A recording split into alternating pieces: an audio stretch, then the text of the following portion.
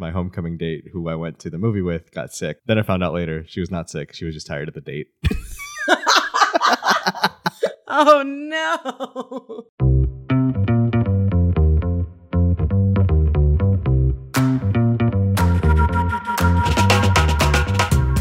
Welcome to Blind Spotters, a movie podcast about the movies we've missed. I'm Zach Pocklip. And I'm Amanda Luberto. And today we're doing a movie swap about a couple of Quentin Tarantino films. I watched Kill Bill Volume 1 and 2 for the first time, because that is one film. And Amanda, what did you watch? I watched Jackie Brown. But before we get to these QT films, how are you doing, friend? What have you been watching? Doing good. Trying to keep cool. It is extraordinarily hot here in Arizona. I'm assuming it's also very unpleasant in Las Vegas. Yes. We're breaking records with the amount of over 110 degree days we've got here. So I've mostly been staying inside. About to go to LA. Very excited about that. But I have been watching a lot of television. And so I've only really seen a few movies. But what I have seen is 2 movies. The Barbenheimer. Yes. I didn't do them back to back because I had 2 tickets on 2 different days, but I have seen both of them, and we'll talk more about it in a different episode. But Zach, have you also seen Barbenheimer? I did go see Barbenheimer. I saw Oppenheimer at 12:15. Had a great time. Ran some errands. Had a little nap. Went to the theater to finish off the night with Barbie like a dessert, and it was also a great time. And like you said, we'll talk about both those films and a bevy of others later. Glad we both got them. I cannot wait to talk about them with you. A movie that would fit very well into this show of I can't believe I had never seen this before was Footloose. I have literally been in Footloose, but I had not seen the movie. So I'm thrilled that I got it off of my list. What a delightful film. I have only seen 70% of the 2011 Footloose. Have you seen the original? I actually haven't. It's very fun. It's on Max. It's worth watching. The end set design is my favorite part of the film. It's really sweet. I think you should watch it. What I have been watching, like I said, is a lot of television. So I binged both seasons of The Bear very quickly. I will not get into it because I will not be able to stop. But that sort of spiraled me into watching Shameless again. I've watched so much TV that I have watched the first 8 seasons since finishing The Bear at the top of the month. Oh my God. So I've been watching a lot of television and no Isn't there movies. 13 seasons of Shameless? There's 11. Okay. And they're just still insane. It's still way too many, but it's 12 episodes a season. Yeah. All right. How are you? What have you been up to? What have you been watching? I'm good. I'm tired. Recently had a couple of trips out of state to get away from the heat. Went to Washington to see our good friend Katie get married in Spokane. Katie! And popped over to Seattle, one of your favorite cities, to see my sister and her family, which was always a good time. But the movies I have seen in my own home and enjoyed very much. First of all, Kingdom of Heaven. Ridley Scott, 2005 epic war adventure film starring Orlando Bloom, Eva Green, Edward Norton, among many others. Panned originally for the theatrical cut, and then he released the director's cut, which absolutely rips. 10 out of 10 would recommend.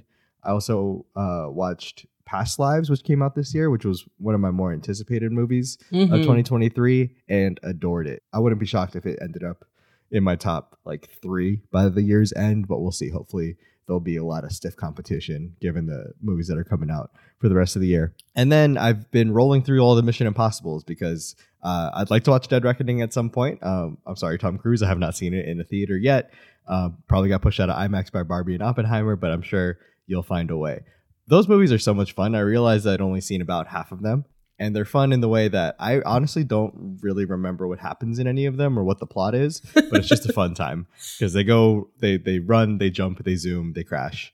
And then Rebecca Ferguson shows up in the 5th one. And I didn't know she played the Reverend Mother before Dune, but it turns out she had. I've only ever seen the first Mission Impossible and I really liked it. And I don't know why I never went back. But yeah, do you think if I go see the newest one, which is still also on my list, should I have watched all of the other ones? You don't have to. Like, I watched 6 without seeing 4 and 5, Okay. and those are much more intertwined. Okay. I would say if you want bare minimum, if you want some homework, watch 5 and 6. Because I would like to, I'd love to see all of them eventually, but like if I have an opportunity to see the most recent one before I get a chance to see all the other ones, I'm wondering, should I just take it or should I wait until I've seen them all? So it sounds like maybe some of them, yes, and then kind of revisit the rest. Amazing. All right, let's get to the movies we're swapping today. Yes. So you took on some extra homework, but also maybe not extra homework. We'll discuss. You watched Kill Bill Volume 1 and 2, and then I watched Jackie Brown. Both of these movies are Quentin Tarantino movies, but I also think that these 3 movies specifically really get at what QT loves about making movies. We've got revenge, we've got blaxploitation, we've got samurai films, we've got westerns in here. Like they're all kind of like these 3 together is like, this is what kind of movie he makes. And I thought it was really fun when I was rewatching Kill Bill and when I was watching Jackie Brown, like how well these movies actually fit together on top of just having the same writer director. Did you feel the same while you were watching them? What stood out in terms of the pairing was I enjoyed the fact that these were back-to-back entries into his filmography. Jackie Brown was his 3rd film, and then Kill Bill was his 4th asterisk film, depending on how you want to think about it. It's important to note I did watch Volume 1 and Volume 2 and not The Whole Bloody Affair, which is an option as well. Because I have a life and I couldn't sit down for 4 hours.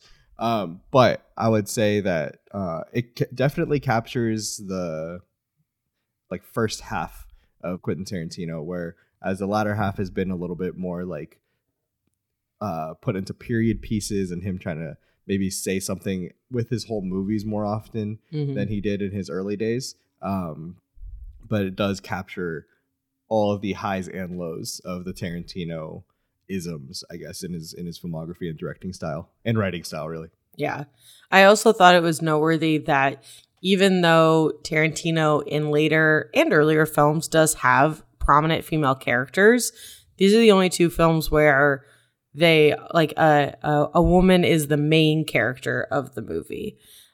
There is some conversation, I guess, for Inglourious Bastards, you could say, but there's also like 3 main characters of that film, where Kill Bill is about the bride and Jackie Brown is about Jackie Brown. And like I think that was a good sort of accidental pairing as well. I think Jackie Brown is closer to the like central character being a woman, but not really being the central character, because like we spend the first like 10-15 minutes with Samuel L. Jackson. That's true. In Jackie Brown, but then the story circulates around Jackie Brown, just like how in Inglourious Bastards it circulates around Shoshana. And even like Once Upon a Time in Hollywood, even though it's like a 2-hander with Margot in the passenger seat, the movie kind of like spins around Margot Robbie as well. But Kill Bill is definitely like Uma Thurman's on the poster. She's the only person on the poster. It is about her. Yeah. It's about the bride. And that's about it. So that is also a fun little aspect to this pairing. So I wanted to talk a little bit about Quentin before we get into our coin flip. So I wanted to know more. What is your relationship to Quentin Tarantino and his films? I'm interested to see if we have like a very similar one because we are about the same age.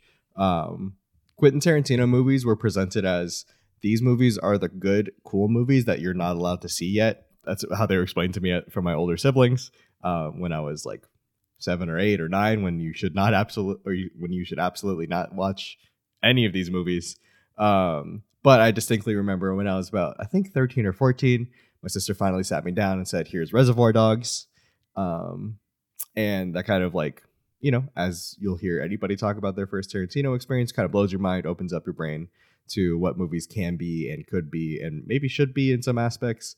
And since then, he's just kind of been, I wouldn't call him like a taste-making influence on my life, but I'm always intrigued as to what he has to say. And I find myself disagreeing with him a lot in a way that like I like to compare my own thoughts on that topic with what he thinks, because he's such a film geek, because he's so opinionated and strong-headed in that way. So when a Tarantino movie is coming out, I consider it almost like a special event or a national holiday because we're only going to get so many of them. I think he's just one of the bigger pop cultural figures and influences of the last few decades. And like whether or not you enjoy all of his films or do enjoy all of his films, I think it's kind of inescapable to get away from that influence that he has. So I feel like he's just like an omnipresent type force for me, if that makes sense. What about you? So I also watched Reservoir Dogs first, and I talked about this a little bit in our very first episode, the intro pod that we did 2+ years ago now. My boyfriend in high school, shout out to Aaron, watched a Reservoir Dogs and was like, this movie blew my mind. We have to watch it. And I remember watching the film and following along, and then it ends. And I remember so clearly like looking up at him being like, wait, what? It's over? What happened? Start it again. And we literally just immediately rewatched it.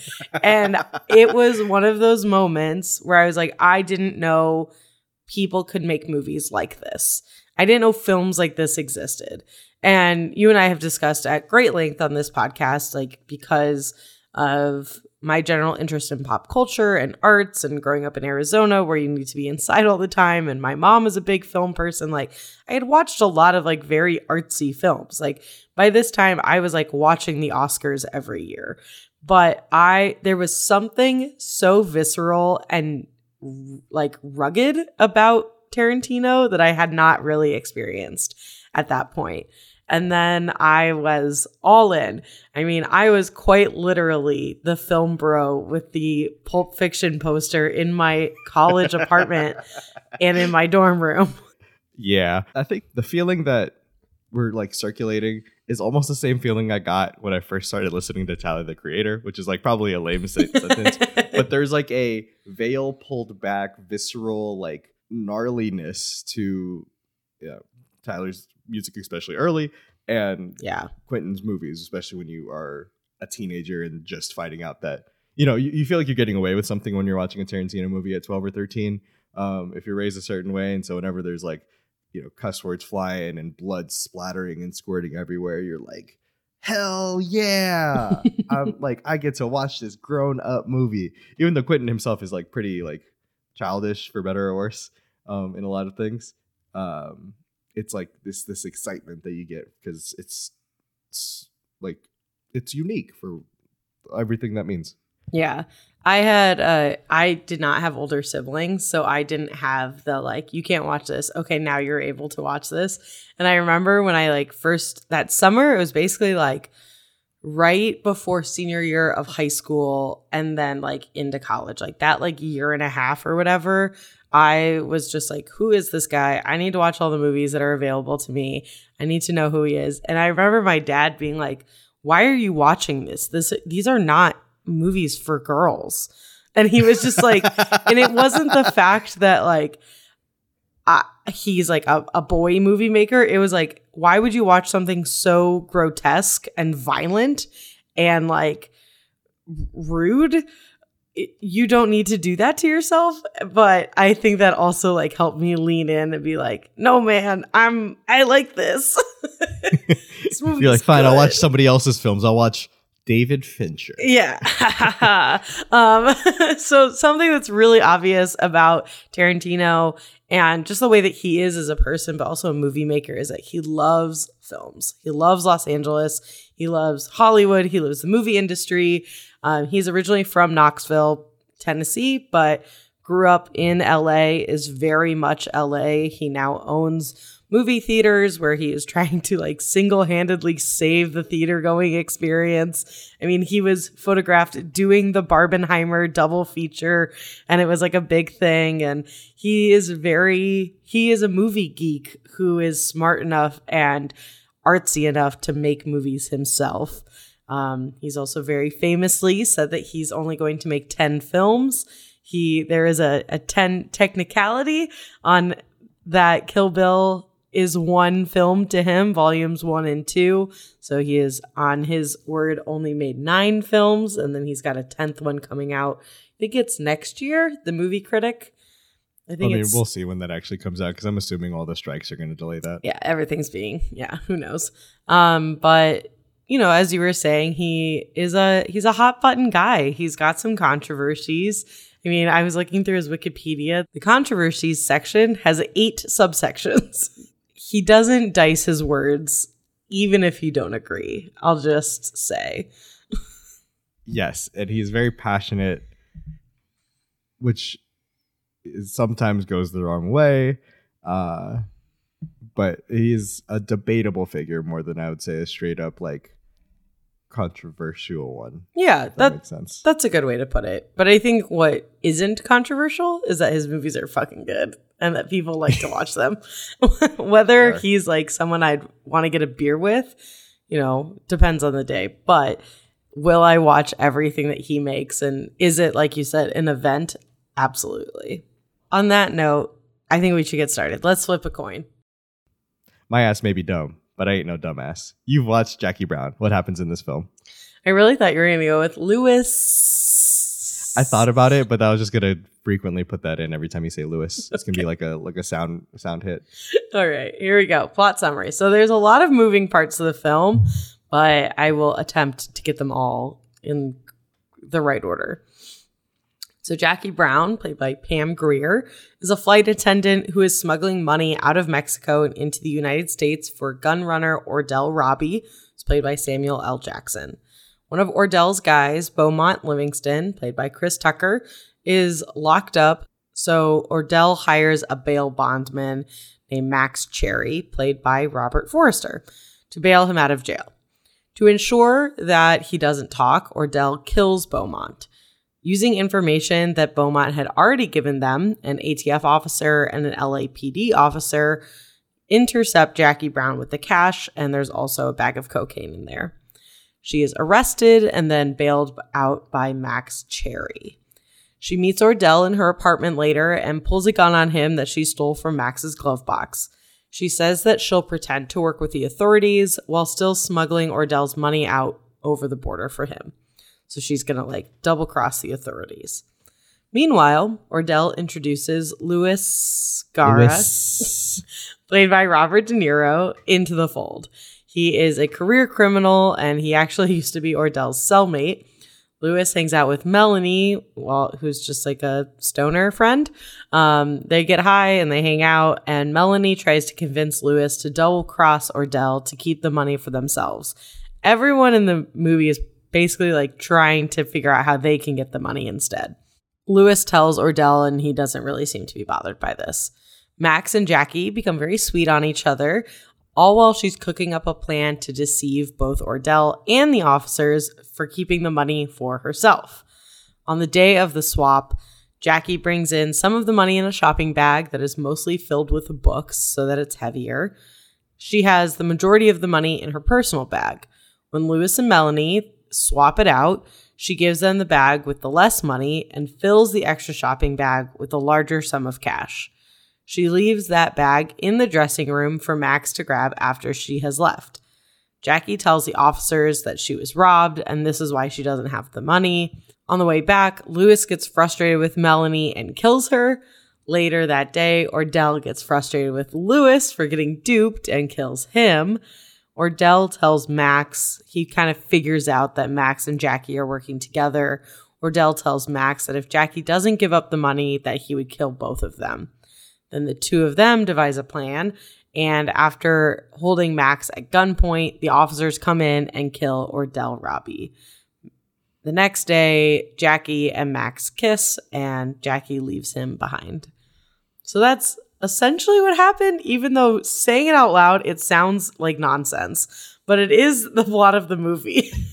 I mean, it is nonsense, but yes, the plot is a little secondary in this movie, I feel. Yeah, the vibes are primary. Definitely. All right, so aside from it being one of the only ones I hadn't seen, why did you pick this movie? Jackie Brown has become cliche in the sense that it's usually chosen as Quentin's warmest and most mature film. And it's kind of like a reclamation, or it's like a reclaimed favorite. It's like the cool kids deep cut pick. Definitely. Because this was such a move kind of away from Pulp Fiction and Reservoir Dogs. this is the movie he comes out with next. And I think he was like 33 when he made this movie, and it is like the Quentin-ness is a bit more toned down, but then, given his whole filmography that we have now, we can see like the stuff that would pop up later in terms of more of character study, more incidents just brought together by people operating the way they would, and less about, whether it's revenge or, just a violent nature of things. So I enjoy this film as Quentin almost playing against type.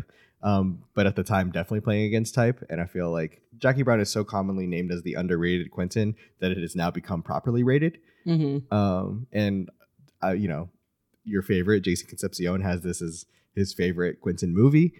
So I figured you would enjoy that as well. But for you, since this was your first time watching it, what were those impressions? What stood out to you? So I just got to say right off the bat, before we get into acting and stylization and filmographies, I hated Samuel L. Jackson's beard ponytail so much that I was honestly hoping that it was a part of the film so that someone would then later be cutting it off and that it would have a reason for being there. Do you find it better or worse than Kurt Russell's mustache in Tombstone? Way worse. And I also hated Kurt Russell's mustache in Tombstone. It wasn't doing anything for me, and it was very distracting at first. But that's fair. Other than that, there are a ton of actors in this movie that I really wish Quentin had worked with again. So he's kind of famous, similar to like, I don't know, Scorsese or Wes Anderson, of course, of having these like grab bag of actors that he always works with. Samuel L. Jackson has appeared in 6 of his films, which on a technicality is the second most used actor. Zoe Bell, who is a stunt performer in 3 and an actor in 4, technically has 7 movies with Quentin Tarantino, but obviously, Sam Jackson is in this movie, but there were some actors that I had not seen him ever work with that I would love to see him work with again. Got 1 movie left. Let's bring it home, Quentin. Pam Grier, Robert Forster, Michael Keaton was like great in this movie as the ATF officer, and fucking Robert De Niro. Like that to me is like an obvious Quentin Tarantino actor. And I had so much fun watching people that I had not seen in Tarantino films before play these parts. Yeah, it's definitely a fun grab bag. I forgot Keaton was in this movie, and I kind of also forgot that Robert De Niro was in this movie. And it's funny because I think this movie comes like pretty close after Heat for De Niro, and I'm sure we'll talk about him more. But I do know if I remember right, reading that De Niro and Tarantino didn't exactly mesh well, or De Niro didn't exactly enjoy working with Tarantino. Interesting. So maybe that's why. But I would love for them to sync back up, given that we saw Pacino show up in Once Upon a Time in Hollywood and with a great one scene cameo. So I'd love for De Niro to have the same. I forgot about that. That was so fun. So another thing I thought of was that, and this will kind of go into my next few bullet points, but it's really obvious what types of movies Tarantino is interested in and how much he's grown as a director and a writer since this movie. This is his 3rd film. Like you said, it's sort of the most off character of his movies. I can tell like how much he's grown since he's made this movie, but that like inspiration is still throughout all of the films that he makes. Yeah, for sure. I think Quentin's a master of stealing shots or stealing ideas in a good way, where he could probably tell any actor, like if you ask him like, hey, why do you want me to turn left in this way? He's like, all right, there's a 1954 German film called this, and in this scene when so and so turns, that's how I want it to look, because he has watched everything and he has an opinion on everything. He knows exactly what he likes. He's a true student of film. Exactly. And I think that pours through for better and worse through his films. I mean, we'll talk about it more. I mean, you have to talk about it with any Quentin movie, but with Kill Bill, like I could just go frame by frame and you could find references to different movies. So it's a testament to him, though, that like you can submerge your movie in references and an inspiration, and it doesn't get weighed down or feel soggy or feel like just a copy and paste of these things. That it does feel fitting and unique and like stylistic flair instead of just a cover. Yeah, absolutely. So I wanted to keep this bullet point for last because it also goes into the next category, but something that was really made obvious to me as I was watching this film is that while I do have a good understanding of Tarantino's filmography, I really don't have a good understanding of blaxploitation films. It is a huge blind spot. I knew enough of the tropes because there's enough movies that are like quote unquote modern day blaxploitation films that I've seen that I understood the influence, but it really is a genre I don't know that much about. So that was a big thing that I was learning in my research and while watching this movie. So in case there's anybody else who doesn't know much about it, blaxploitation is a subgenre of crime film that emerged in the US during the early 70s. It was a term that was coined in August 1972 by the president of the Beverly Hills Hollywood NAACP branch. He claimed that the genre was proliferating offenses to the Black community and its perpetuation of stereotypes often involved in crime. The genre does rank among the first after the race films of the 1940s and 60s, in which Black characters and communities were often the main characters and the subjects of film and television, rather than the sidekicks, the antagonists, or victims of brutality. This genre coincides with the sort of rethinking of race relations in the 1970s, which makes a lot of sense with a lot of things like the Black Panther movement rising up during the 70s, that something like blaxploitation would also become very popular at the time and put Black actors in the forefront of these films. But I understand the idea that like maybe they didn't want them all to be exploitation films, and like what does that mean? But I think it's also really interesting to note that Pam Grier, who plays Jackie Brown, is like a pioneer of blaxploitation films. Like when you do research on it, she's listed as like one of the key figures.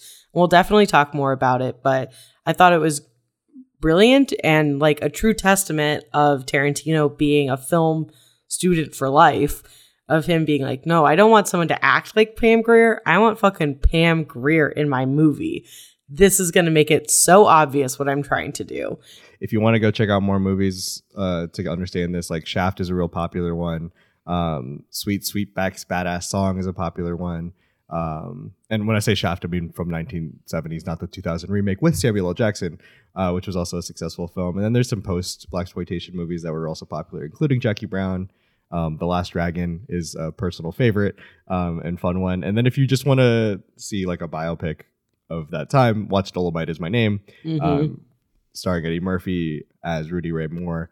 But yeah, like there's definitely, like anything in Black culture and Black history, they definitely like took a box they're put in and made it their own. And a lot of great films and a lot of great movie stars were in there, and it was cool to learn the way that Pam Grier's career like was rejuvenated because of Jackie Brown.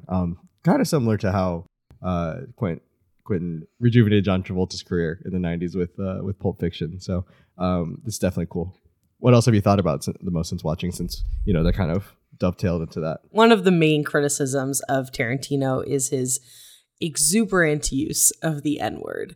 And most of the criticism comes because he is often the writer of his films, and he is a white man, and people feel very uncomfortable, even though he is almost always having Black characters use the N-word.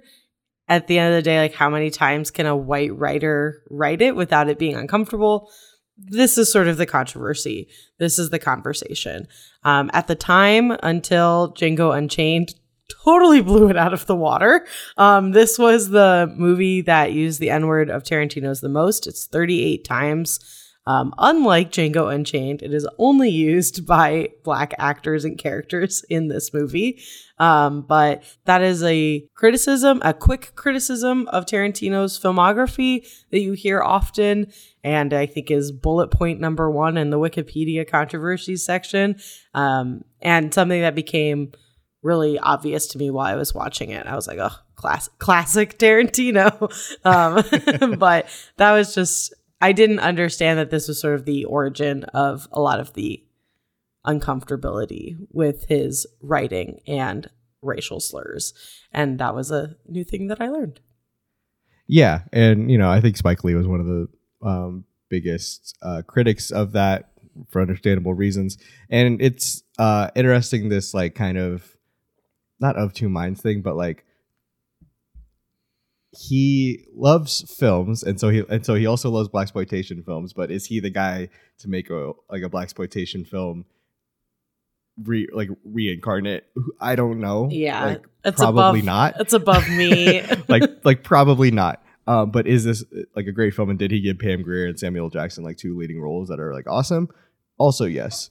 Neither of us are Black. I don't know how to feel about it. Yeah, it's not for me to feel, I guess. It's just something I knew about him. And then in watching this movie, I was like, oh.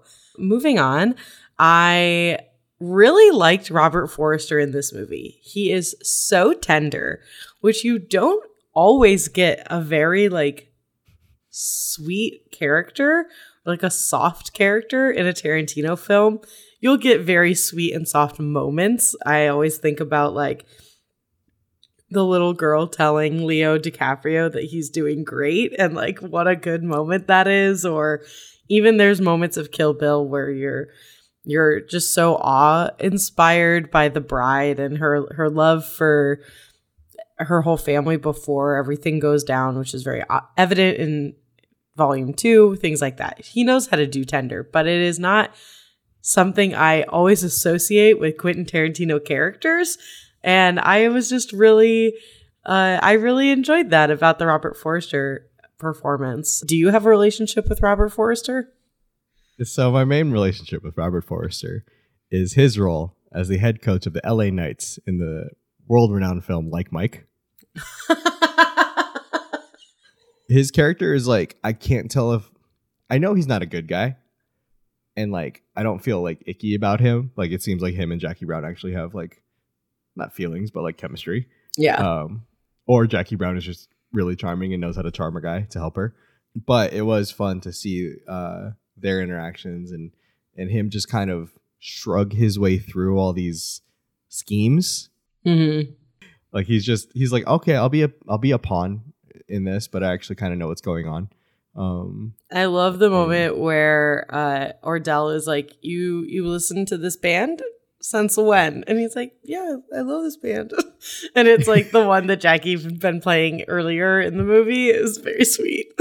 So Max Cherry going to the not the record shop, the music store to pick up a cassette of the album that him and Jackie Brown were talking about might be the most romantic thing Quentin Tarantino has ever put on film. I agree.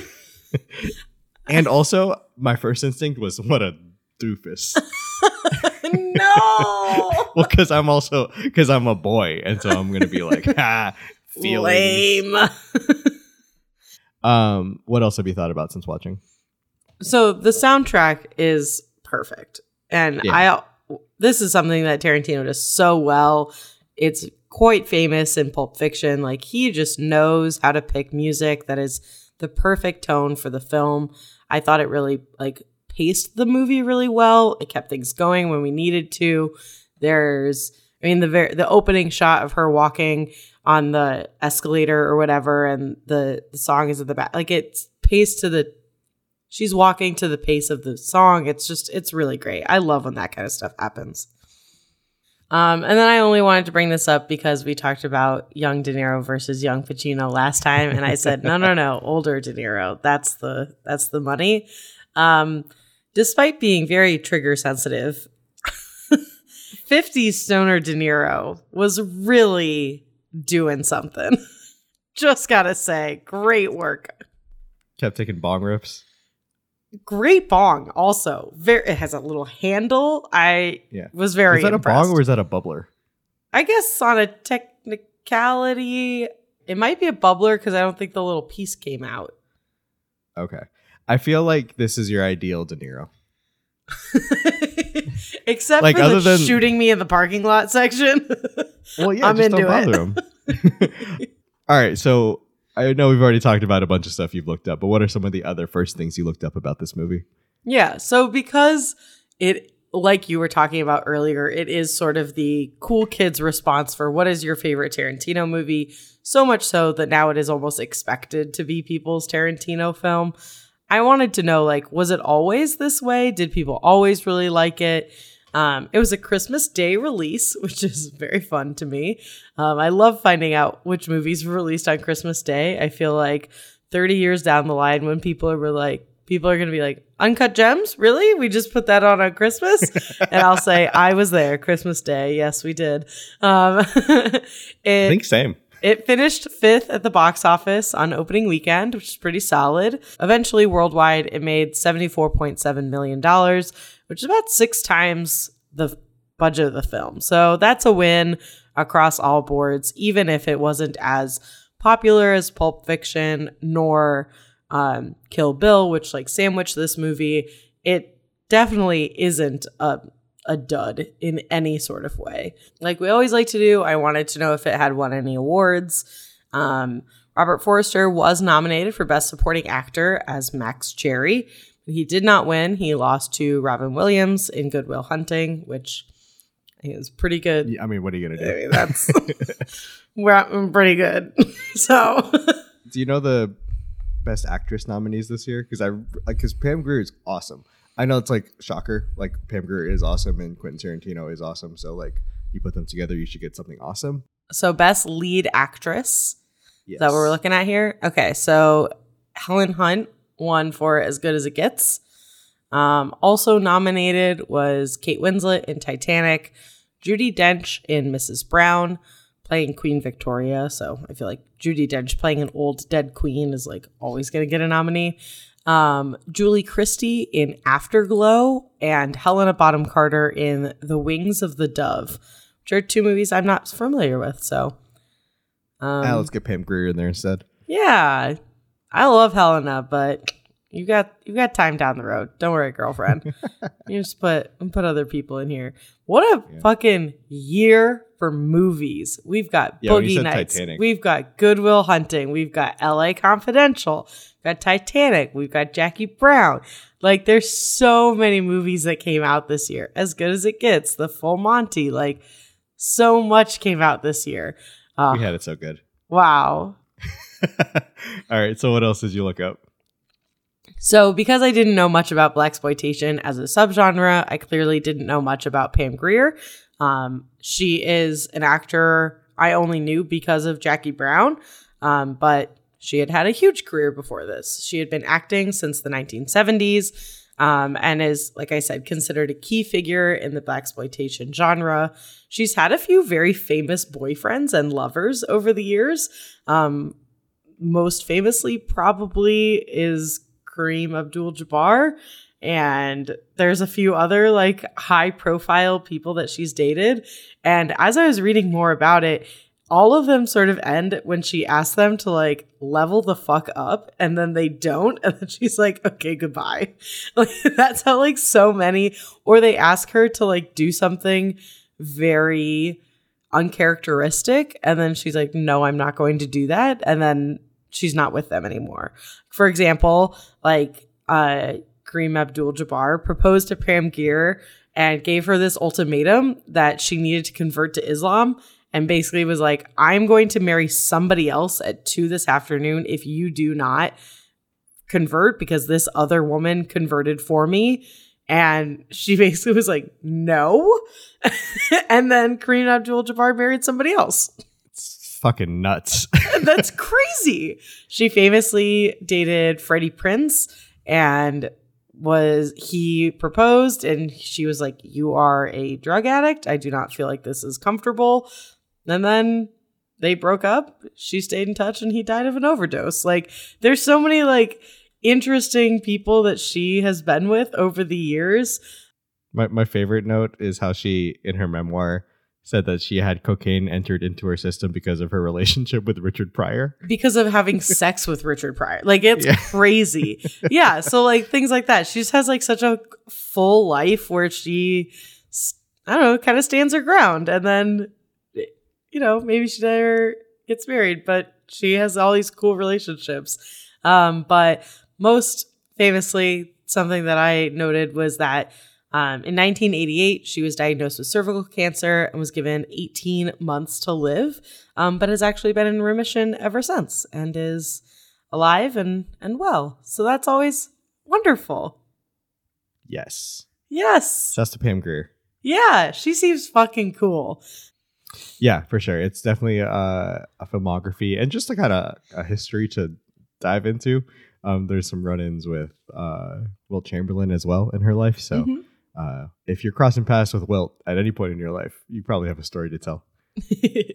So the last thing I looked up is about a scene between Melanie and Lewis. And it's this idea, does coughing actually get you higher? So Lewis coughs while he's smoking, and Melanie said that's totally fine. It opens up your capillaries and then you get higher. So, like, let it happen. It's so funny because as I was watching this, I was like, Once Upon a Time in Hollywood, Leo DiCaprio pointing meme. I was like, I've always said that. I was like, I have no proof, but I have always thought the same thing. So it is and it isn't. There's no real scientific proof to it, but basically what happens is when you're coughing, your brain gets a lack of oxygen. This is also at the same time that you're inhaling THC.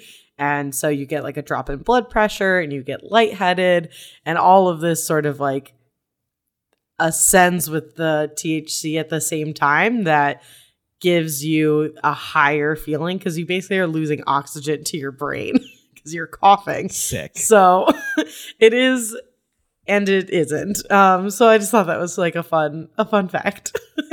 I did actually think about that as well. I'm like, man, I wonder if that's true or if that's just some bullshit, but seems like it's both. Yeah. It's like, it's true, but not really true. You feel higher, but you're not actually getting higher. It's just because you're coughing. Do you have any other questions about this movie? Yeah, the only one I have for you really is, when did you see this movie compared to other Tarantino films? We both started with Reservoir Dogs, but where did this sort of line up? I saw it in the lead up to Once Upon a Time in Hollywood because I had heard, you know, from writers and critics and whatever, that a lot of them were comparing it to Jackie Brown because of its laid back nature and because of its character study nature. So I checked it out beforehand and absolutely loved it. Nice. All right. Do you have any questions for me? I feel like we kind of got them all, but you might have some remaining comments we haven't gone over. Questions for you. The only question I have is, like, what's your thoughts on screwdrivers? I'm not opposed. I don't really like vodka that much. So I don't really drink a lot of vodka, but I've been known to have a screwdriver or two in my day. Yeah, I was in college once. Other notes on Jackie Brown. This is a Quentin Tarantino staple, but just I feel like in Jackie Brown, it was subtly great cinematography. The way he uses like the nighttime shadows, the way the camera will whip around just for a scene at Ordell's apartment. Like, he'll just have the camera facing the door and then the characters move through the room, and all of a sudden, you know, they go to the other side and him and Jackie Brown are going to have an argument out on the patio. So instead of cutting, he takes the camera and swoops it all around the apartment for like fun, or even just like the one shot of Ordell walking into the cockatoo. It doesn't need to be a continuous shot following him into the bar, but it is, and it's fun, and it's more fun because of it. So that subtly great cinematography, I think, is something I really appreciated on this watch. And then lastly, I love that this is a movie about people who suck at their job. It is. And it's low stakes. Like, Ordell's trying to get his life savings out of Mexico, and it's $500,000. And he's like, I can just travel the world on that. Jackie Brown is risking her life for like $50,000. And everybody like screws it up. Like Ordell loses control of one of his women and has to rely on the stoner girl that he stays with. Lewis shoots a woman for no reason, just because he was annoyed, and he lost the car in the mall parking lot. Who among us? Just all these little slip ups throughout the thing kind of give this movie a humaneness that I don't think Tarantino has really touched on as much for the rest of his filmography. Yeah, I completely agree. All right. Would you watch this movie again? Sure. Why not? I'm sure when the next one comes out, the 10th and final, I'll probably watch them all in order. I don't find myself like returning to a lot of Tarantino films, even as a serial rewatcher. I really have to be in the right headspace and the right mood to watch a Tarantino film, but obviously this one is significantly less violent than a lot of the other ones, so maybe it'll be easier on rotation than the other ones. Yeah. All right, so if people liked this movie or they want to watch more movies similar to this, what do you suggest? All right, so first, if you want more Pam Grier in your life, go back and watch Coffee and Foxy Brown. And then if you enjoy those, you can continue to dive down her 70s because they were prolific and awesome. After that, I really think you should watch True Romance, which is another crime adjacent movie with people who are not great at their jobs, starring Christian Slater and Patricia Arquette. Written by Quentin Tarantino, but directed by Tony Scott. So it's a little fun to see Tarantino as just a cog in the machine. Also has one of the best James Gandolfini performances as well. Mm-hmm. And then lastly, if you want to see another Elmore Leonard adaptation, as Jackie Brown is a adaptation of his novel Rum Punch, watch Out of Sight, Steven Soderbergh's 1998 crime comedy starring George Clooney and Jennifer Lopez. Ever heard of them?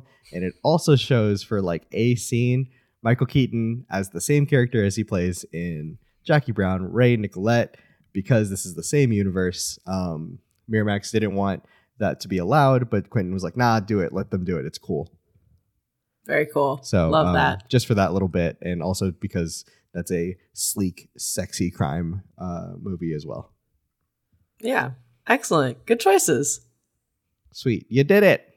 Nice. Ready to go take on the Deadly Vipers and the Crazy 88? I literally cannot wait to talk about that scene. It's going to be so good. Let's take a break before we talk about a haul of a film.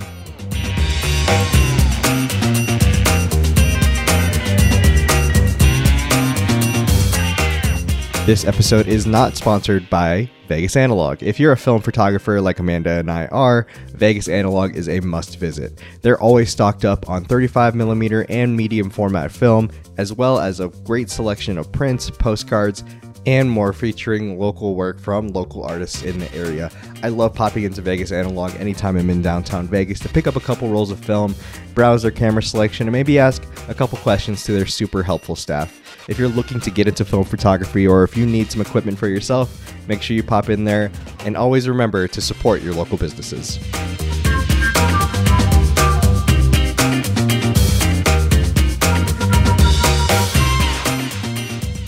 Zach, you and I have unfinished business. You watched Kill Bill 1 and 2. What did you think? Tell me what happened in these 2/1 film. Let's hope that business is never finished. All right. Kill Bill Volumes 1 and 2, written and directed by Quentin Tarantino. Ever heard of him? Volume 1 opens with a scene showing a pregnant woman, who we come to know as the bride, played by Uma Thurman, being shot by a man named Bill. We flash forward, and the bride shows up at the home of Renata Green, played by Vivica A. Fox, a former assassin who played a part in the assassination attempt on the bride. She was a part of this group called the Deadly Vipers, and we learned that the bride is also a former Deadly Viper as well. After a fight, the bride kills Green and then tells Green's daughter to find her if she's still mad about it when she is older. We then flash back to the crime scene, where we see the carnage at this wedding venue, and two cops find the bride barely alive. She's taken to the hospital, where Elle Driver, played by Daryl Hannah, goes to finish off the bride.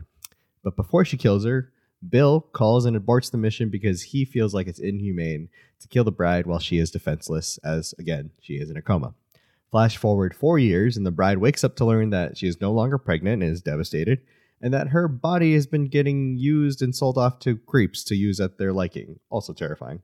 She kills the men responsible, takes the man's car keys, and in that truck, which is labeled Pussy Wagon, starts to rehabilitate herself. We then cut to an animated origin story to tell Oren Ishii, who is played by Lucy Liu's origin story, and the path that led her to becoming 1, a deadly viper, and then 2, the Yakuza ultimate boss in Japan. We flash back forward, and the bride visits Okinawa to see Hattori Hanzo, a legendary sword maker. Although he is hesitant and retired and has made a blood oath to never make a sword again, he agrees to make the bride a sword once she says that she wants to kill Bill. The bride tracks Oren to a restaurant and then proceeds to kill her team of assassins, who are known as the Crazy 88, before squaring off with Oren in a snowy garden. She kills Oren, and the bride rides off with Oren's assistant and kind of dumps her at the hospital after, cutting her arm off, as she does. And the movie ends with Bill asking Oren's assistant, whose name is Sophie, if the bride knows her daughter is alive. Gasp. What a film. Intermission, just like the old school films in 1940, whatever the fuck. Except that this is a 6-month intermission. On to volume 2. The movie opens showing us the assassination attempt on the bride. Just before the attempt, the bride and Bill, who is played by David Carradine, have a conversation where we learn that they once had a romantic relationship and he is not exactly happy with her new life. We cut back to the present where we meet Bill's brother Bud, who is played by Michael Madsen, another former Deadly Viper who now works as a bouncer at a strip club. The bride shows up to kill Bud, but he susses her out and then captures her and chooses to bury her alive. He then calls Elle to sell the bride's Hanzo sword for $1 million because those things are quote-unquote priceless. We flash back to the bride and Bill, and they're around a campfire where Bill is prepping the bride to train under Pai Mei, who is played by Gordon Liu, an old martial arts master. There, the bride learns how to hone her skills, which she uses to help break herself out of the coffin. Meanwhile, and this is back in, present time, Elle shows up to buy the bride's sword, and she double-crosses Bud, courtesy of a black mamba, which she hid into the suitcase of $1 million, which is also the bride's codename. Before Elle leaves, the bride ambushes her in Bud's trailer and the two fight. We learn that Elle was also trained under Pai Mei, and she lost her eye while training with him because she was being disrespectful. And then she also admits to murdering Pai Mei out of spite. This pisses off the bride, so the bride takes out Elle's good eye, and so now she's blind, and leaves her screaming in the trailer. The bride, whose name we learn is Beatrix Kiddo, tracks Bill down in Mexico. When she finds him, she is shocked to see her daughter, Bibi, played by Perla Haney Jardine, with him. After spending time with her daughter and putting her to bed, Beatrix goes out to talk to Bill, and Bill shoots her with truth serum to start interrogating her. Here we learn that Beatrix left the Deadly Vipers upon learning she was pregnant, hoping to give Bibi a better life. Bill was pretty unhappy with the life Beatrix chose and ordered the hit on her. The two finally fight after a long conversation, but it's a quick one, as Beatrix uses Pai Mei's 5-point palm exploding heart technique, which he almost never taught his pupils but did teach to Beatrix. Bill takes 5 steps and dies, and Beatrix takes off with Bibi, hopeful to start a new and happy chapter in her life. And that is the whole bloody affair. You did it! That was great. So, let me tell you, summing up a movie that jumps in time constantly is a task. Yeah. So why don't you tell me why you picked this movie? So, especially in his most recent films, you think Once Upon a Time in Hollywood or Inglourious Bastards or even Django Unchained, Tarantino is known for his revenge stories, his revisionist history of this is how it should really go down. And I feel like while it isn't revisionist history, Kill Bill is a revenge story through and through. And I feel like a lot of it starts here. It is also Uma Thurman's best role. She's very good in Pulp Fiction. I think she's quite iconic in Pulp Fiction, but she is the bride. And also, if he has 3 influences between Westerns, blaxploitation films, and samurai films, this is the latter. We're in that is Kung Fu movie a proper verbiage? Yeah. Okay. This is definitely in his Kung Fu movie bag and what he wanted to do from a genre of movie he's obviously obsessed with. For sure. And I also knew that you liked those types of movies, so I wanted to make sure that you saw this. Thanks, bud. I think it's funny that you picked the action beat 'em up movie and I picked the talkie crime one. Yeah, it's good. It's like we know each other. Wow. All right. So, what were your first impressions while watching, and what stood out? I mean, like any Tarantino movie, even from the opening credits, man, he loves his stylish homages and flourishes. The camera work, the sound cues, the changes of aspect ratio, the changes of color tone, everything feels like and is an homage to something. And crucially, more than that, it all works. It's not just style for style's sake. There is substance, even if this movie doesn't have a lot of story to it. I think Roger Ebert said it's like, it's storytelling, but like there's not much story to tell. It's just a revenge film, but he does it so concisely and stylistically, so clearly inspired by, Japanese cinema, like Kurosawa films, among others, or Chinese cinema, kung fu cinema, spaghetti westerns, blaxploitation, like you were saying, like anything you could go to a theater to see playing on a reel from like 1965 to 1981, and obsessively watch is in this film. And like it, everybody knows Tarantino's like lore and backstory as a video store worker, and like these are exactly the kinds of films that a certain type of video store guy, I think, would recommend, right? We grew up like toward the tail end of like the Blockbuster thing, but like we still did go pick up those VHSs or DVDs to take home and rent and whatnot. When the bride goes to talk to Bill in Volume 2, like that's the Searchers shot with John Wayne, or there's a lot of Lady Snowblood in this with the credit sequence, with the chapters. So it's just oozing with not only like fake blood, but also style. Yeah, absolutely. The other thing that stood out is the fact that RZA did the soundtrack is fucking sick. Shout out to the Wu-Tang Clan. I cannot wait to talk about the sound of this movie. I don't know if you want to do it here, but it is one of my favorite parts of this film. The soundtrack. No, let's save Amanda's sound corner. Okay. We'll get to it all. All right. The other thing I obviously stood out was the splitting of the film into 2 volumes, because it couldn't be a 4-hour film. Tarantino sees it as one film, split it into 2 because of the length, like I said. And so I just wanted to, it was just kind of absorbing the story. I gave myself like a day between films instead of watching them all in one go, just to give myself some semblance of sitting with and letting Volume 1 simmer within my brain before going on to Volume 2. And in that, I feel like Volume 1 felt more like a tribute to Japanese cinema. I mean, you have the anime sequence with Oren's origin story, but also just the different Kurosawa samurai films like Yojimbo or Seven Samurai, right down to like the blood squirting every time she slices off. So good. An arm or a head is sliced. That's Japanese cinema right there. And then Volume 2 felt more like that spaghetti western, felt more like this Chinese martial arts films, in terms of lots of quiet conversations before explosive action, the training sequence with Pai Mei, just all these things that were maybe a little slower, not as dynamic, but brought the whole film and story together and kind of fleshed out a lot of the visceral action that came and pretty much filled out Volume 1. Yeah. It is interesting. So I had seen obviously both of these movies before, but I hadn't rewatched them since I had seen them. And they were films I had thought a lot about since seeing it a few years ago. I probably watched them in college. So maybe a decade ago.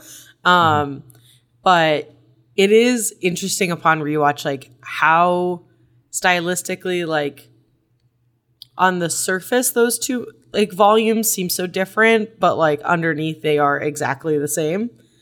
It is very easy to say the first one is a samurai movie and the second one is a western.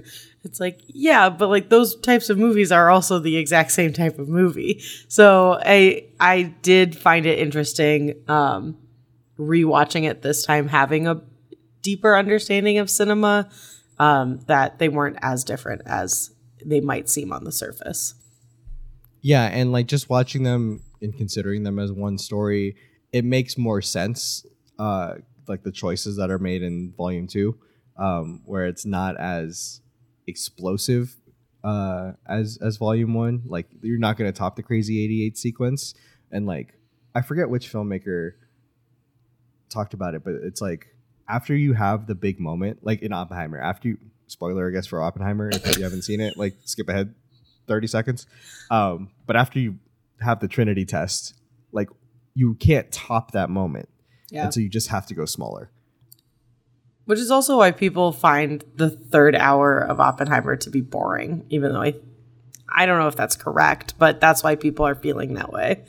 So just so many references. We've talked about it already, but Roger Ebert said, quote, for QT, he literally put QT, quote, for QT, all shots in a sense are references to the other shots, end quote. Which, yeah.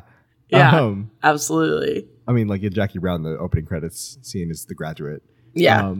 The yellow jumpsuit that Uma Thurman wears is a reference to Bruce Lee in The Game of Death.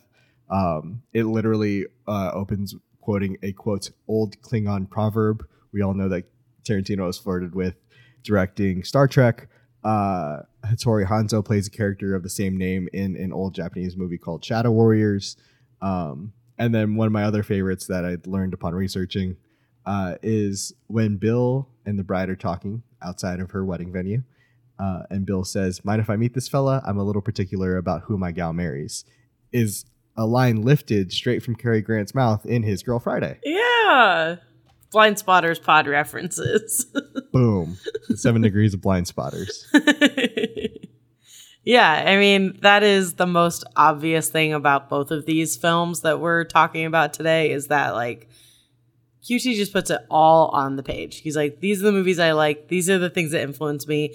I'm going to put my spin on it. I'm going to do it my way. But, like, he probably watched his Seven Samurais and was like, I want to make that movie, and then makes Kill Bill.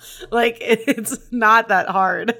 And, like, the thing is, too, with Tarantino movies is, like, they're like older rap albums when, like, or I guess even now, but when, like, the sampling is so heavy that it's, like, this, like, eighth of a note from a bass line from this, like, 70s disco song is in my music, so I need to reference it. Like, I need to credit it.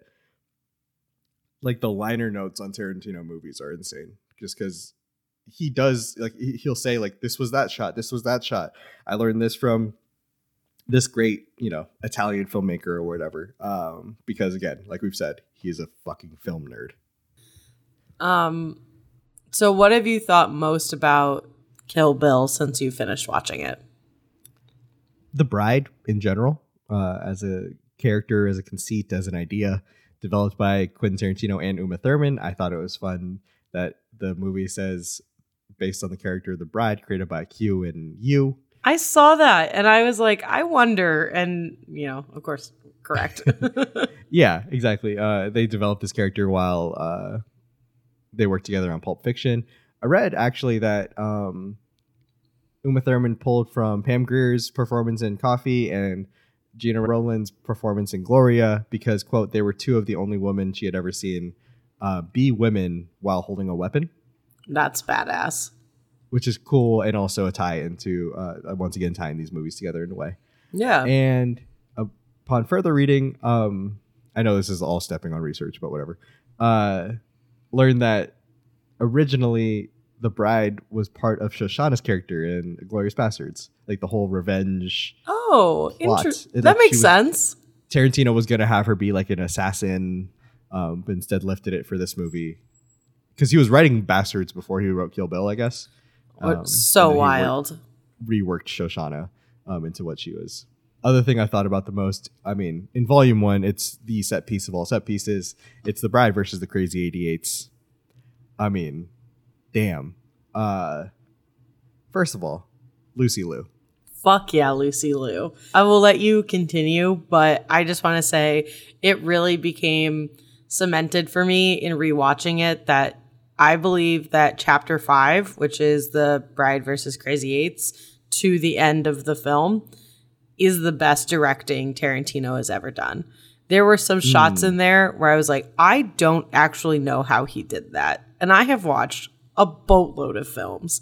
And I've watched all of his films. Like, there were just so many sequences in there that it was mesmerizing, not only because of the physicality of Uma Thurman and later on Lucy Liu as well, but also just camera movements and the choreography of her versus the 88, even though there's not actually 88 of them, all that kind of stuff. I think it is just one of the most jaw-dropping scenes in film, and I think it is definitely his best sequence in anything that he's ever made. That's quite a claim. I can't disagree. It's so good. I mean, it's so impressive because it's all practical. You know, it's all wires. It's all like condoms full of fake blood or like old school style. Like everything is done practically, and that created this necessity for imagination and creativity, right? And also, the theater must have lost its fucking mind when it switched to black and white. Yes, yes. It's so surreal. It's also so fitting. It also, watching this movie after watching Oppenheimer and it switching between black and white and color was the whole different experience. But even just like the lighting was an homage to old kung fu films, like when she's like hyper backlit walking through the doors. It's all so stylized, but none of it really takes away from the action. It almost makes it better because like that, or else that'd be so bloody. Yeah, it like enhances. I mean, you see the aftermath after. It like enhances the scenes. Yeah, it's kind of now that we talk about it, kind of like in reference to Psycho, like in that being in black and white, in part because, you know, the many obstacles that Hitchcock put out there for himself, but also so he could make the violence more the audience stomach the violence more. I don't think that's why Tarantino did the black and white. I think he did it more so to reference the old kung fu and Japanese movies, but it was still like sick. It's so good.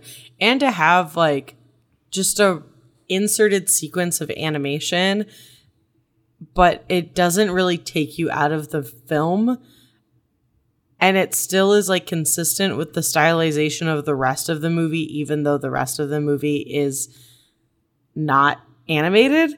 It just is like really remarkable how he's able to do that. And I don't know if you noticed, like I think it's the very first, if not it's the second credit as the credits are rolling is to the animator.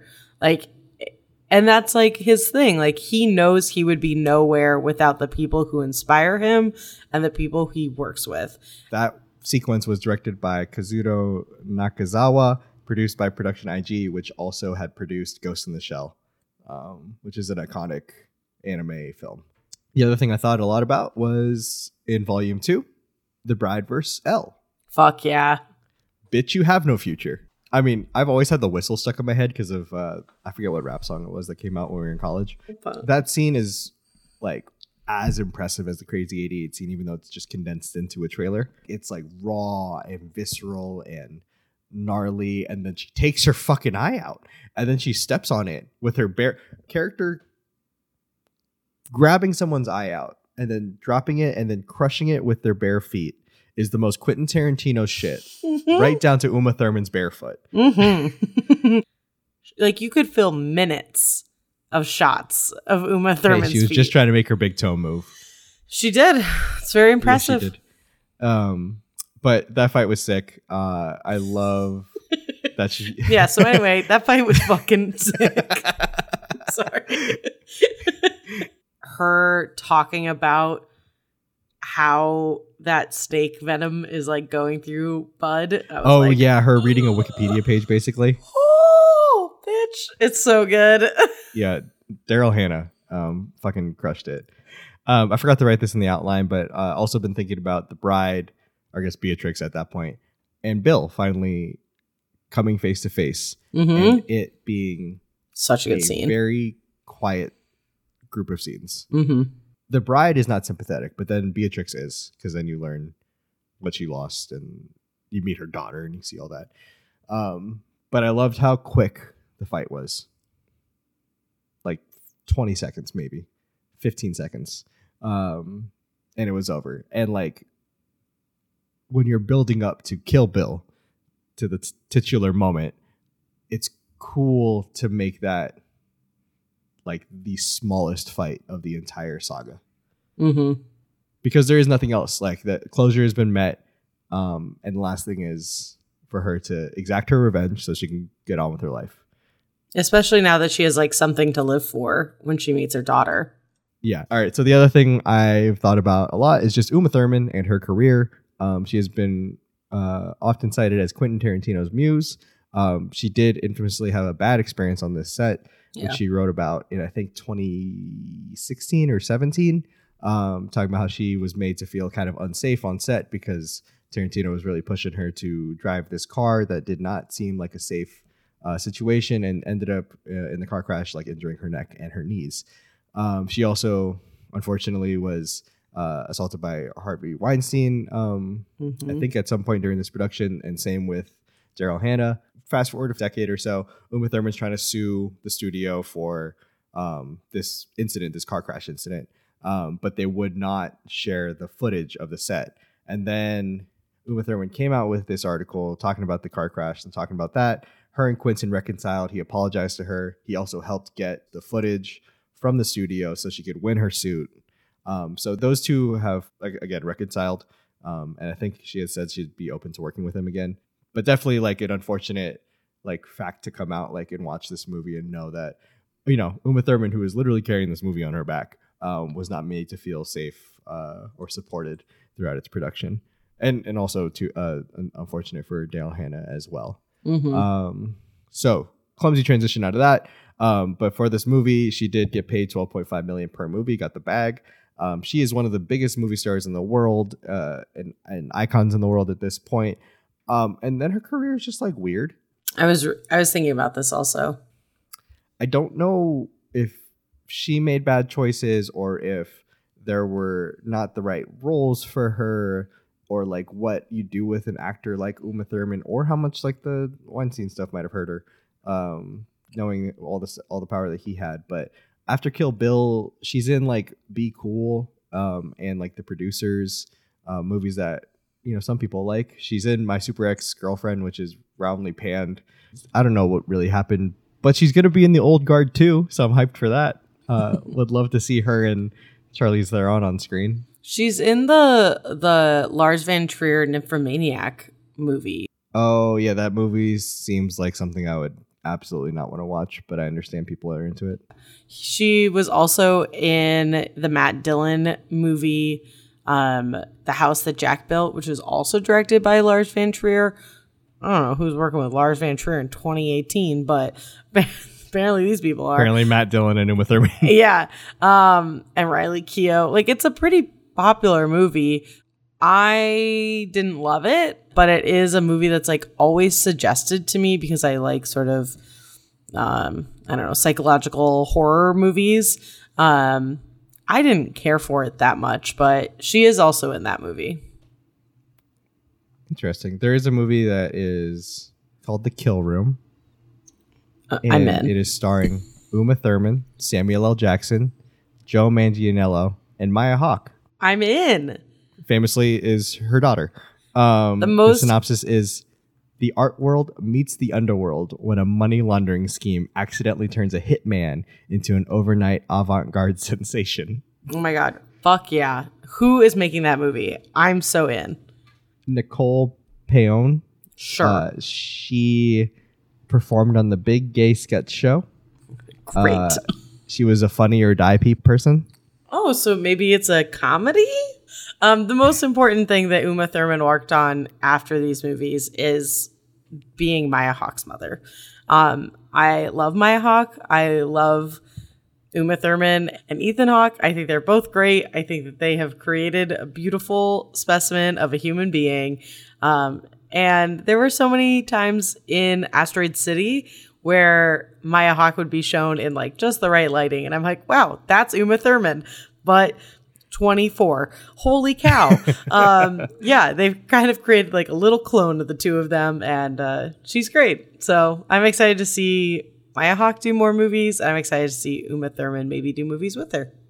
What else did you look up about the movie? So this movie came after Jackie Brown, but it was like 7 years in between. 6 years in between. I was like, Quentin, what you doing? What are you up to? And actually, he apparently just wanted to enjoy his 30s. How dare he? He broke through with Reservoir Dogs, I believe, in his late 20s. I think he was 29.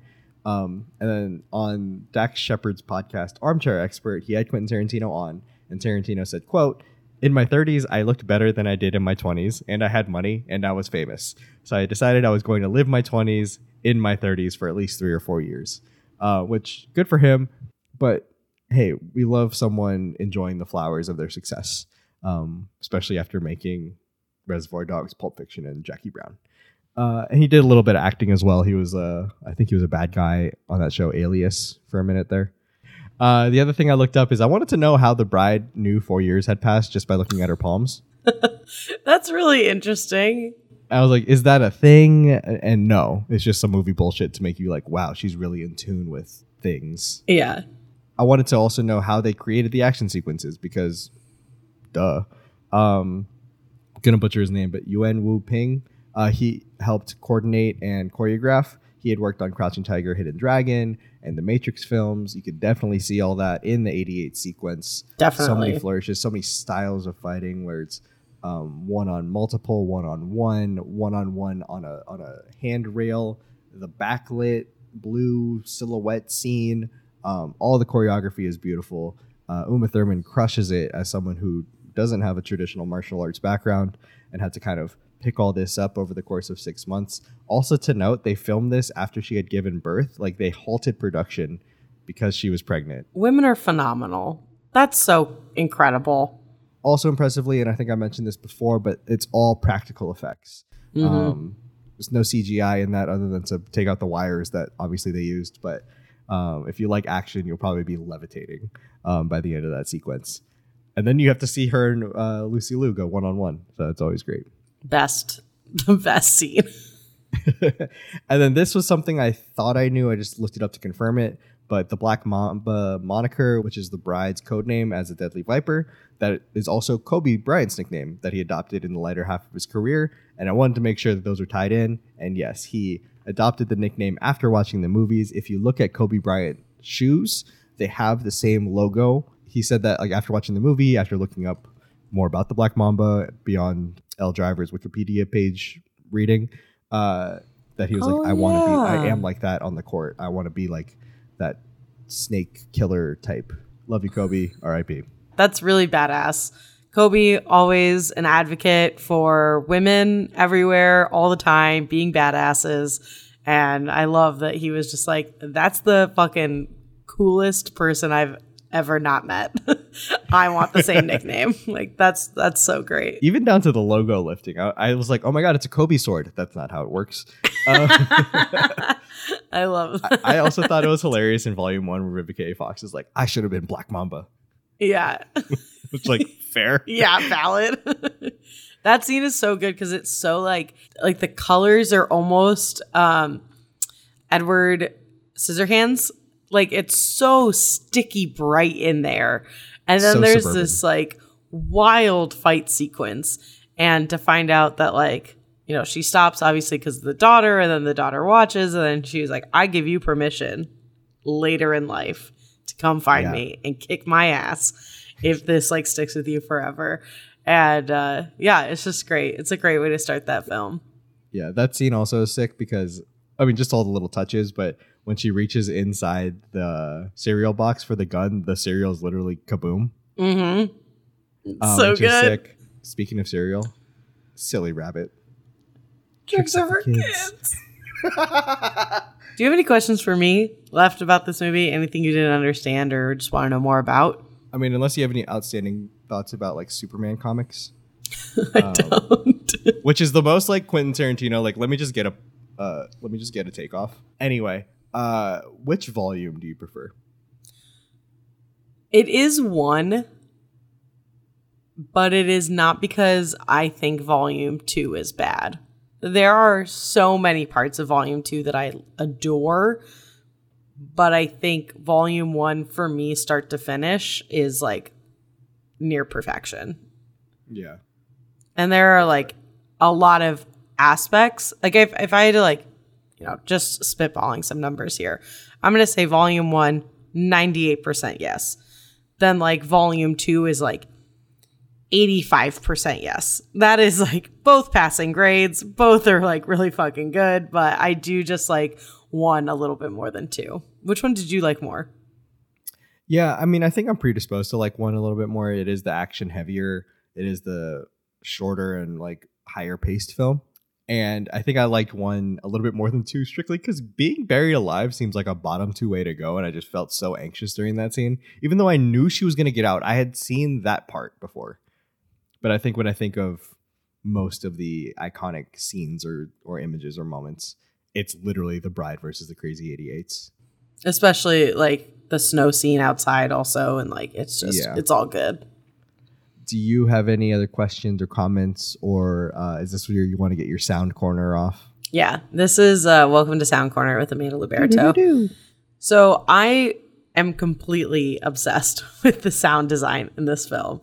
I think the idea of being a Foley artist is something that is so unimaginable to me because I watch like so many videos of Foley artists making movies. So if people don't know, it's when they take inanimate objects and record them at the same time a movie is playing so that they can enhance the sound of certain things. So like when swords go, it's usually like a thing whooshing by a microphone.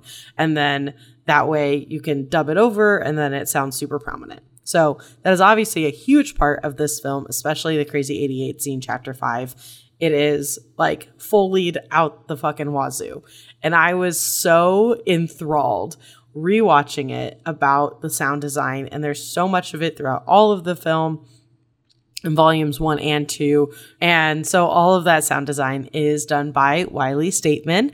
He has been a supervisor on 150 sound projects, which has given him 9 Academy Award nominations, 6 BAFTA Award nominations, 3 Emmy Award nominations, and over 30 motion picture sound editing awards. He received a Science and Technology Award from the Academy in '94 for creating AudioTrack's Advanced Data Encoding System, which is the ADE system of audio, which is like unheard of. So he is also an artist and a scientist of sound. And I think that is so cool. And I love that like he worked on this movie, that sound is one of the things I always think of when I think of Kill Bill. And that also goes into the soundtrack, which we touched on a little bit earlier. RZA prominently, but other members of the Wu-Tang Clan did the official soundtrack for Kill Bill 1 and 2.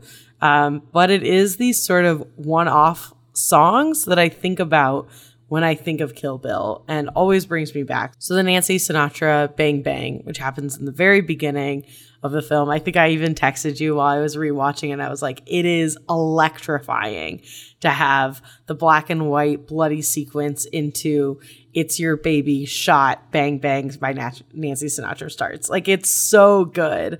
The Quincy Jones Ironside, which is basically the Kill Bill fight theme. It's like 17 seconds. It's a few notes, but it plays every time that it's like, is if you were playing Mortal Kombat and it would be like showdown. Like that's like when this like starts, you definitely would recognize it. And then the whistle, which is Bernard Herrmann's Twisted Nerve. Those 3 things are always what I think of when I think of Kill Bill and the soundtrack, even though it is like incredibly badass that RZA and Wu-Tang did the soundtrack for the official like Kill Bill movie, and they're so involved. Couldn't have put it any better myself. Thank you. That was Amanda's sound corner. And I step off the soapbox. Is there any other comments or questions that you wanted to get off? I think I talked a little bit about it, and we've definitely like given her flowers, but this is just Uma Thurman's like best fucking role. And like she's so good in Pulp Fiction, and there's even a moment early, I think it's when she's talking to Vivica A. Fox and she says something about like being a square, and like that is an homage to her role in Pulp Fiction, but it is like so clearly to me that like she is the bride, and I just love that. Something we talked about last time that we forgot to do this time is we were gonna do what's your favorite scene of the movie. Oh, I'll go maybe first because I just sprung this on you. But my favorite scene of Jackie Brown is definitely when the first time we see the exchange of money and we're watching it from Jackie Brown's perspective. She's like very violently like putting money in bags and like trying not to like make too much attention. And you kind of don't understand the whole ploy yet. And then it continues to divulge and you understand. But that first time that we're seeing her switch the money is really cool and definitely was like stood out to me. I think my favorite scene in Kill Bill. Do I get to pick two or am I picking one? No, if you want to argue that it's one film, you get to pick because it is one. All right, so it has to be. Well, I mean, it's hard to pick anything besides The Bride versus the Crazy 88s. I'd like to pick a dialogue scene. The internal fight, not the snowy outdoor fight, or that Correct, whole sequence. Where she's fighting the whole army, and then ends with, "If you have your limbs, they're mine now." Yeah, or and something she's like that. "Except you, Sophie." Yeah, that's the showstopper. I'm sure if I rewatch it, there's probably a conversation or two in there that would steal it from me. But that has to be the one. Would you watch this movie again? Yeah, sure. I don't know if I'll like watch it all in one chunk, but Tarantino's next movie comes up, I'll throw it into the rewatch cycle. Because it's like literally cut up into chapters, it's also a really good one to just like watch on YouTube. All right, so if I like the Kill Bill saga, the whole bloody affair, what are more movies like this that I could watch? So I'm just going to start with the obvious one. Seven Samurais is obviously a huge influence on this movie, and it's like a world-renowned cinema. So I suggest that one. Another one I suggest is a movie from 2006 by Park Chan-wook, which is Lady Vengeance. Very similar plot.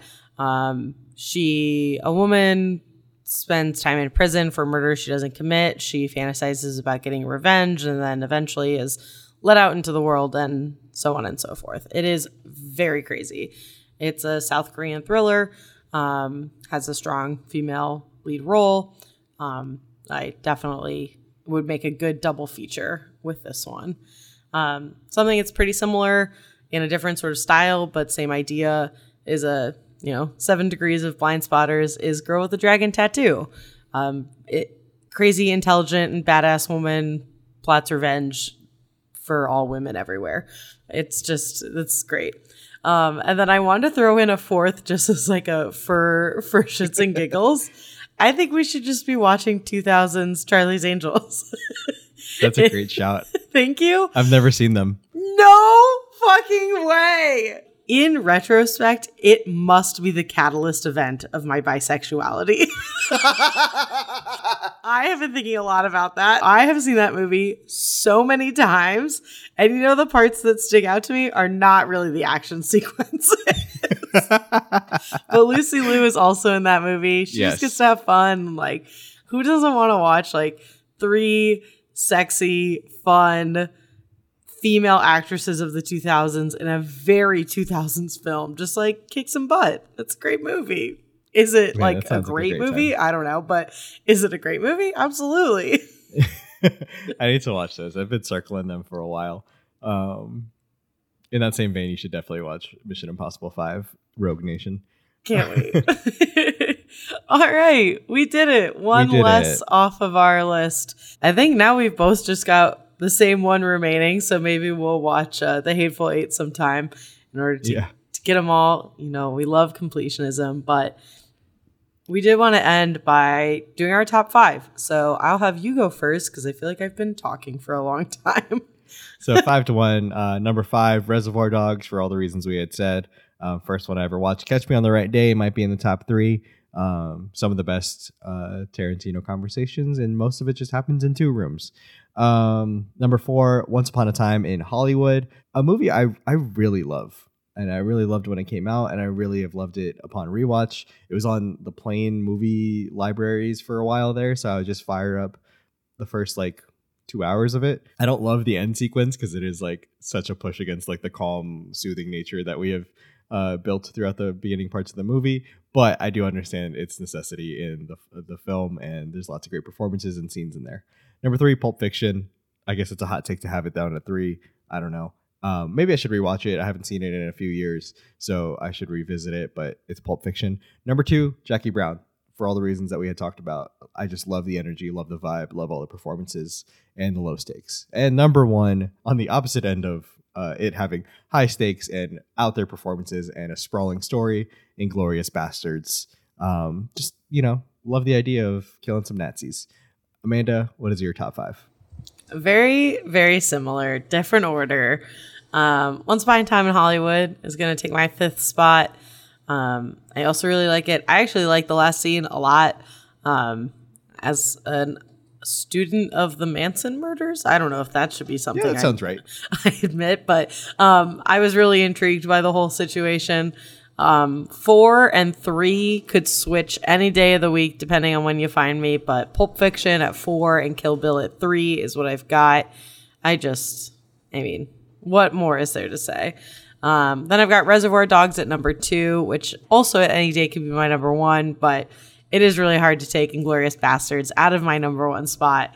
It is so good, but I think I've probably rewatched Reservoir Dogs the most out of all the Quentin Tarantino films. It's just like a movie I like to put on maybe like once every other year.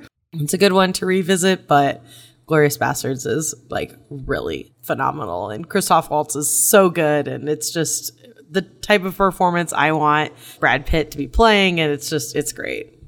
When you were saying, what was the scene in Kill Bill that you thought was the best Quentin Tarantino? The chapter 5. So that is when she enters the Crazy 88 all the way to the end of the film. Gotcha. I put up the opening scene of Inglourious Bastards as like Quentin's best. That's where he goes to the farm and au revoir, Shoshana. Yeah, that is really fucking good. I'm pulling this out of my ass, but I feel like there's a big, like, depending on how old you are, you either like have Pulp like indelibly at number 1, or you have Inglourious Bastards at number 1. And I feel like it's just because it hit at the right time for whoever it is. Could be wrong, but I feel like that's just the case, at least with us. All right, moving on to speaking of Brad Pitt, what movie would Louis love more? Oh gosh. I'm going to go Jackie Brown. I actually lean Kill Bill. I love it. Make your case. Because it's about getting back to a daughter. That's true. That's a really good point. And getting revenge. And I'm probably wrong. Louis would probably find this way too violent, unless over the course of the 60s, 70s, and 80s, he had watched a lot of the same films that Quentin Tarantino had watched. Who knows? Maybe they were in the grindhouses next to each other. But I think that is, just a story right at his cold, questionably beating heart. Excellent. All right. So next up, our theme is going to be Love on the Road. So fucking hyped. Road trip. I am too. I don't know if mine's not really a road trip movie, but it is on a road. And so the movie that I will be having Zach watch is the Kate Winslet and Leo DiCaprio reunited movie, Revolutionary Road. And Zach, what am I watching? Amanda is watching Two for the Road, starring none other than Audrey Hepburn and Albert Finney. 1967 romance, sprawling time, directed by Stanley Donen. Amazing. What do you know about Revolutionary Road, if you know anything? I thought it was a road trip, so apparently nothing. I know it's Kate Winslet and Leo DiCaprio, and I think Michael Shannon got nominated for an Oscar. Mm-hmm. That's about it. What do you know about Two for the Road? I literally now know that it stars those two actors, so I literally know nothing. So I'm very excited. Revolutionary Road for me is, I can't tell if people love it or hate it, but they talk about it all the time. I love it. So I'm excited to rewatch it. It is sad, but it's gonna be it's gonna be great. All right, so aside from those movies, Zach, what is currently on your watch list? I really want to watch Joyride. It's a movie starring, among other people, Stephanie Hsu and I think Ashley Park. Just seems like a movie that speaks to me. Also, I'm excited for Teenage Mutant Ninja Turtles Mutant Mayhem. Fucking hyped for that film. Been wanting a good TMNT film for about a decade and a half at this point. So you know what? At the end of the day, shout out to Spider-Verse. And then lastly, I think I might have had this on a previous watch list. I still haven't watched it. Is Con Air. I have watched in the last, let's say, 4 months, Face Off and The Rock. And so I've really just had a moment with Nicolas Cage in the 90s. And Con Air is like the last of that trio of his late 90s action like blockbusters. And I think The Beverly is showing it at some point in August, so I might try to see it in the theater because that just feels like the right avenue to watch it. What about you? So I'm also watching Teenage Mutant Ninja Turtles Mutant Mayhem. I'm going to a screening of it so that I can write a review. Zach was giving me a very quick education before we started recording. I also haven't been in the theater. I've had a really busy month, so I haven't really gone to the theater. So I've missed a ton. Like I missed Joyride, Past Lives, the new Indiana Jones movie, the new Mission Impossible movie. So I need to like get back in the theater. So that's part of my goal. And then because of Barbie, I haven't seen Nights and Weekends, which is Greta Gerwig's first directorial movie. And definitely, I like everything that she's ever worked on. So I definitely want to get that one off the list as well. All right. Well, thank you all for listening so much. Always appreciate it. You can find a new episode of Blind Spotters on the second Tuesday of the month. You can follow the podcast on Instagram at Blind Spotters Pod and at The Sinking Ship, that is Twitter, at Blind Spotters. Zach, where can people find you online? You find me on Twitter at Zach Pocklum. I'm going down with that ship. And as always, you can find me on Letterboxd. What about you? You can send me any compliments across all platforms at Amanda Luberto, including The Sinking Ship, that is Twitter. I'm still there. Love it. Yeah. All right. I'm going to go enjoy the rain. I'm going to go stand outside. Congrats to you. You did it. Thank you. We did it. The bride did it. The bride did it. Amazing. Let's get out of here. Bye. Lewis.